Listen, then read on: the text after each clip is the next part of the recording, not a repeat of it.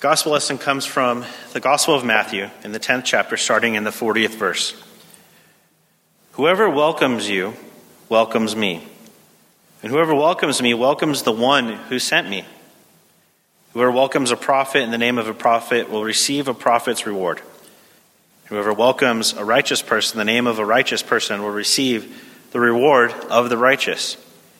And whoever gives even a cup of cold water to one of these little ones in the name of a disciple, surely I tell you, none of these will lose their reward. This is the gospel of our Lord. Thanks be to God. Please be seated.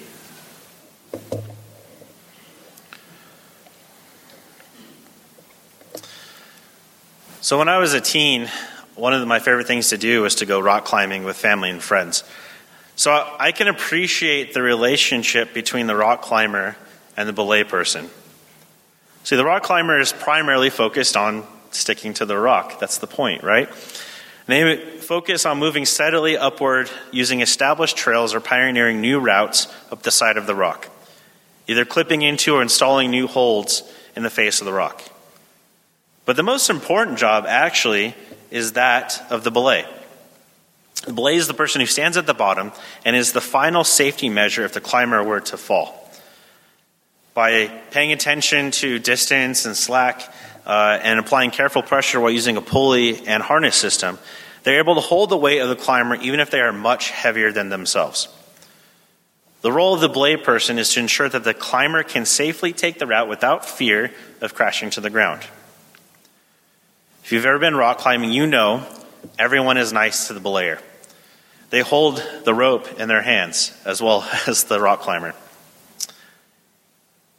And although I don't have a love of heights that I did when I was a teenager now, I think we can all relate to and appreciate the feeling of needing support and help, especially when we're doing something out of our comfort zone.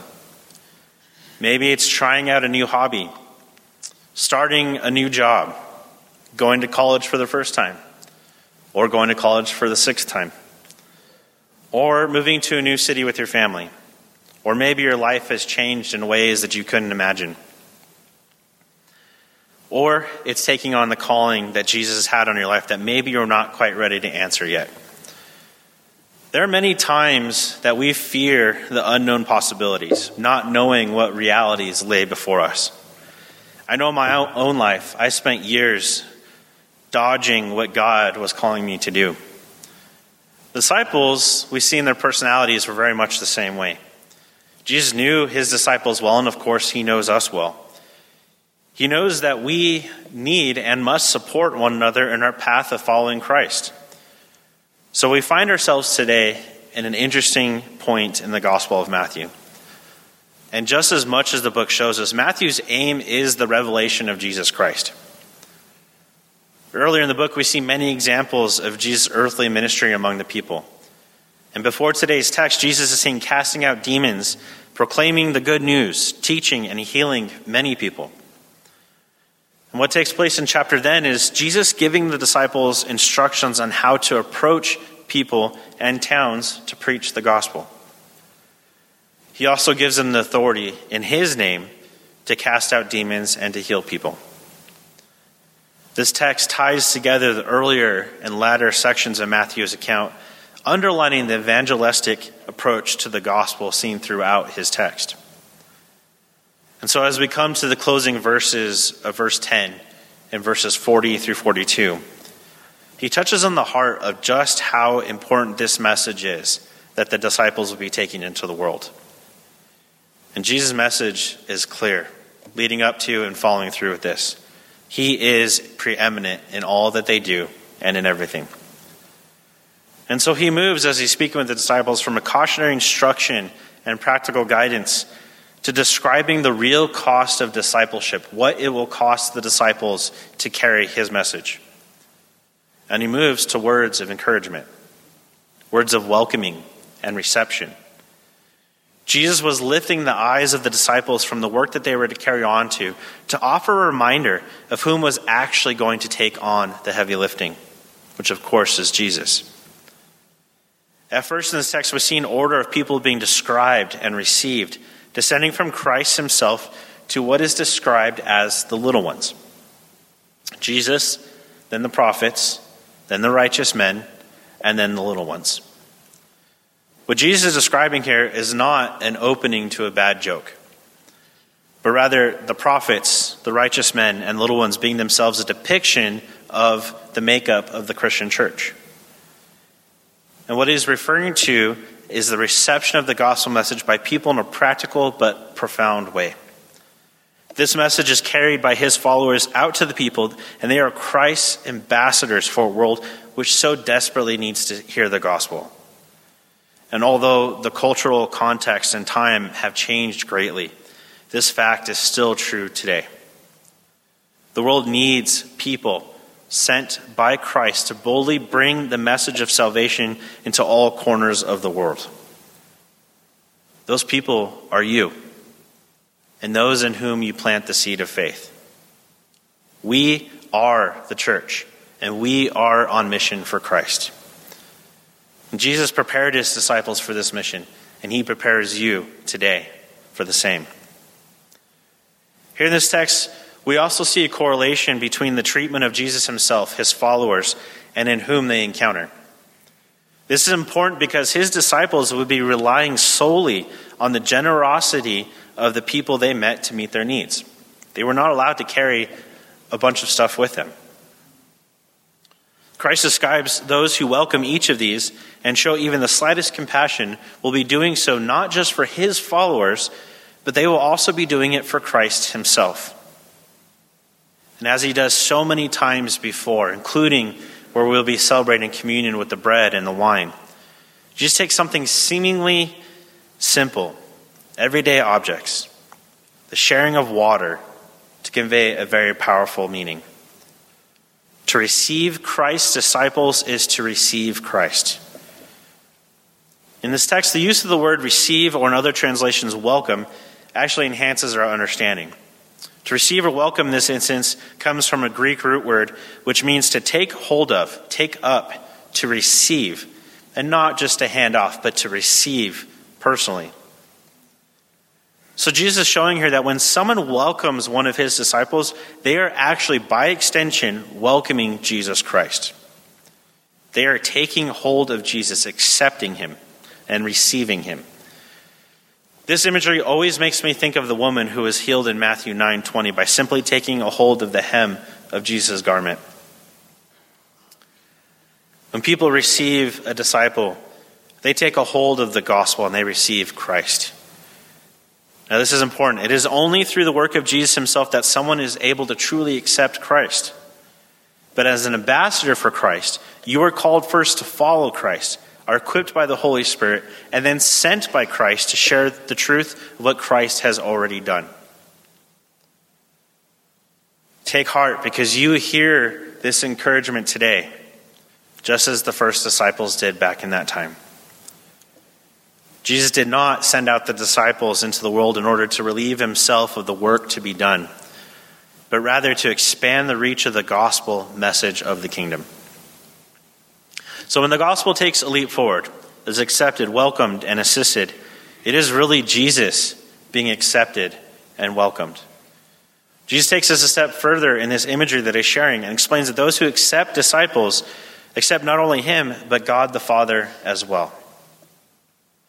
In this image, Jesus is not only present in the prophets and the righteous, but also in the lowly and the least, the suffering, the hungry, the thirsty, the stranger, the naked, the sick, and the imprisoned.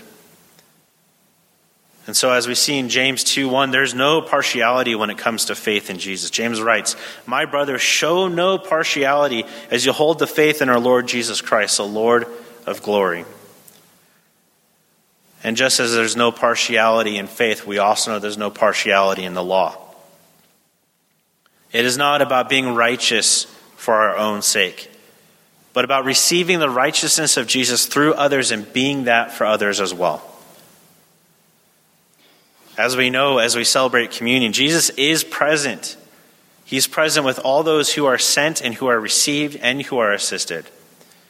And this fact is empowering and encouraging to Jesus-sent followers.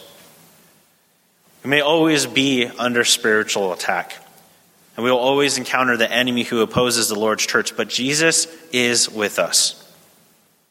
In response, we must obediently take up the advancement of the gospel, no matter our position, status, age, or experience.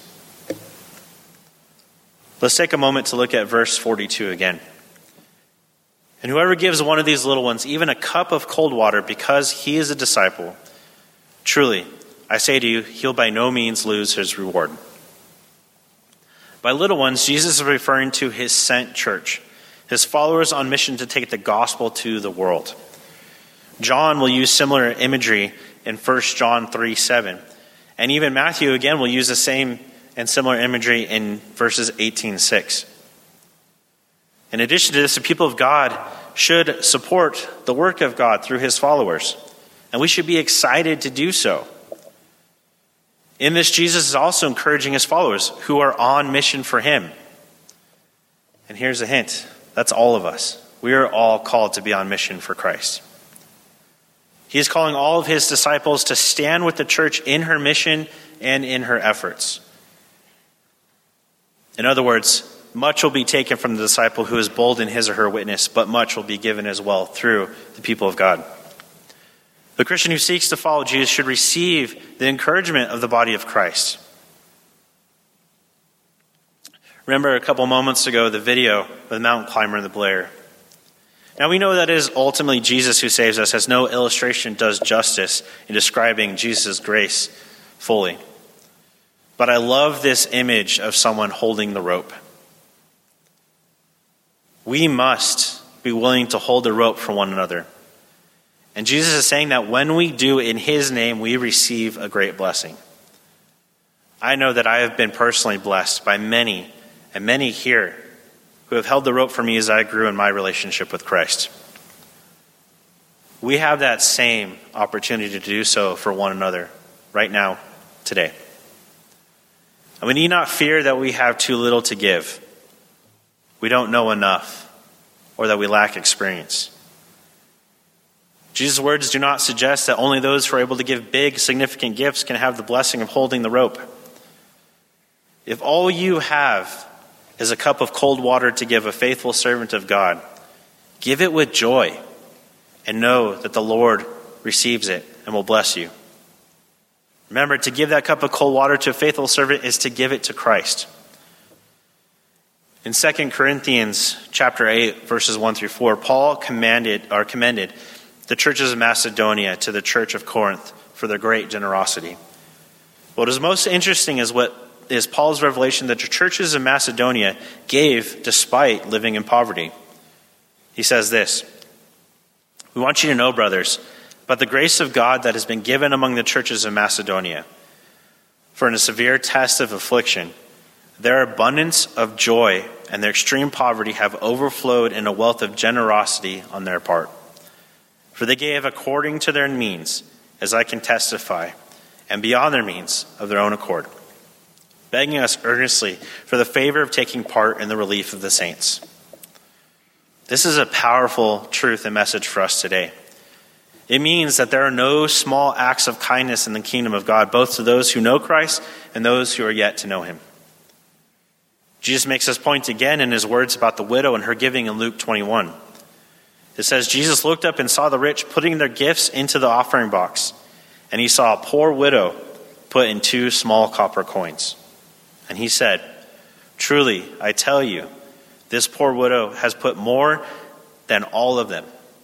For they all contributed out of their abundance, but she out of her poverty put in all she had to live on.'" So in Luke 21, it is a widow and her little but profound gift.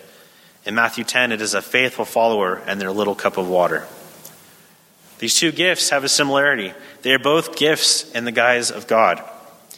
There is no small or insignificant way to stand lovingly and faithfully by the people of God. Any effort in this regard is a great one. Jesus can and will do great things with a little or even a cup of water. So if that is all you have to give, then give it for the advancement of the kingdom and the spread of the gospel, and do it with joy. God can use all things for good. Certainly it's true that when we offer the cup of cold water to the disciples on mission, and when we hold the rope for God's faithful people, we are investing in the kingdom, and we are investing in each other. It is also more importantly true that when we do this, we receive Christ in return, his blessing and his peace. Because service and kindness and love in the name of Jesus lead us into a greater understanding of Jesus in our own lives as we set aside our own desires, our own ambitions, to focus on what Jesus has called us to, the purpose he has for us. Such is the nature of the kingdom that good works and acts of service are our response to what Jesus has already done. So if you are paying a price for following Jesus, be encouraged today. Jesus is with you, and the people of God are beside you. And we as the church are encouraged to come alongside our brothers and sisters. Be there wherever faithful followers of the Lord are advancing his kingdom in the world. So help them, support them, stand by them, and hold the rope in Jesus' name. Amen.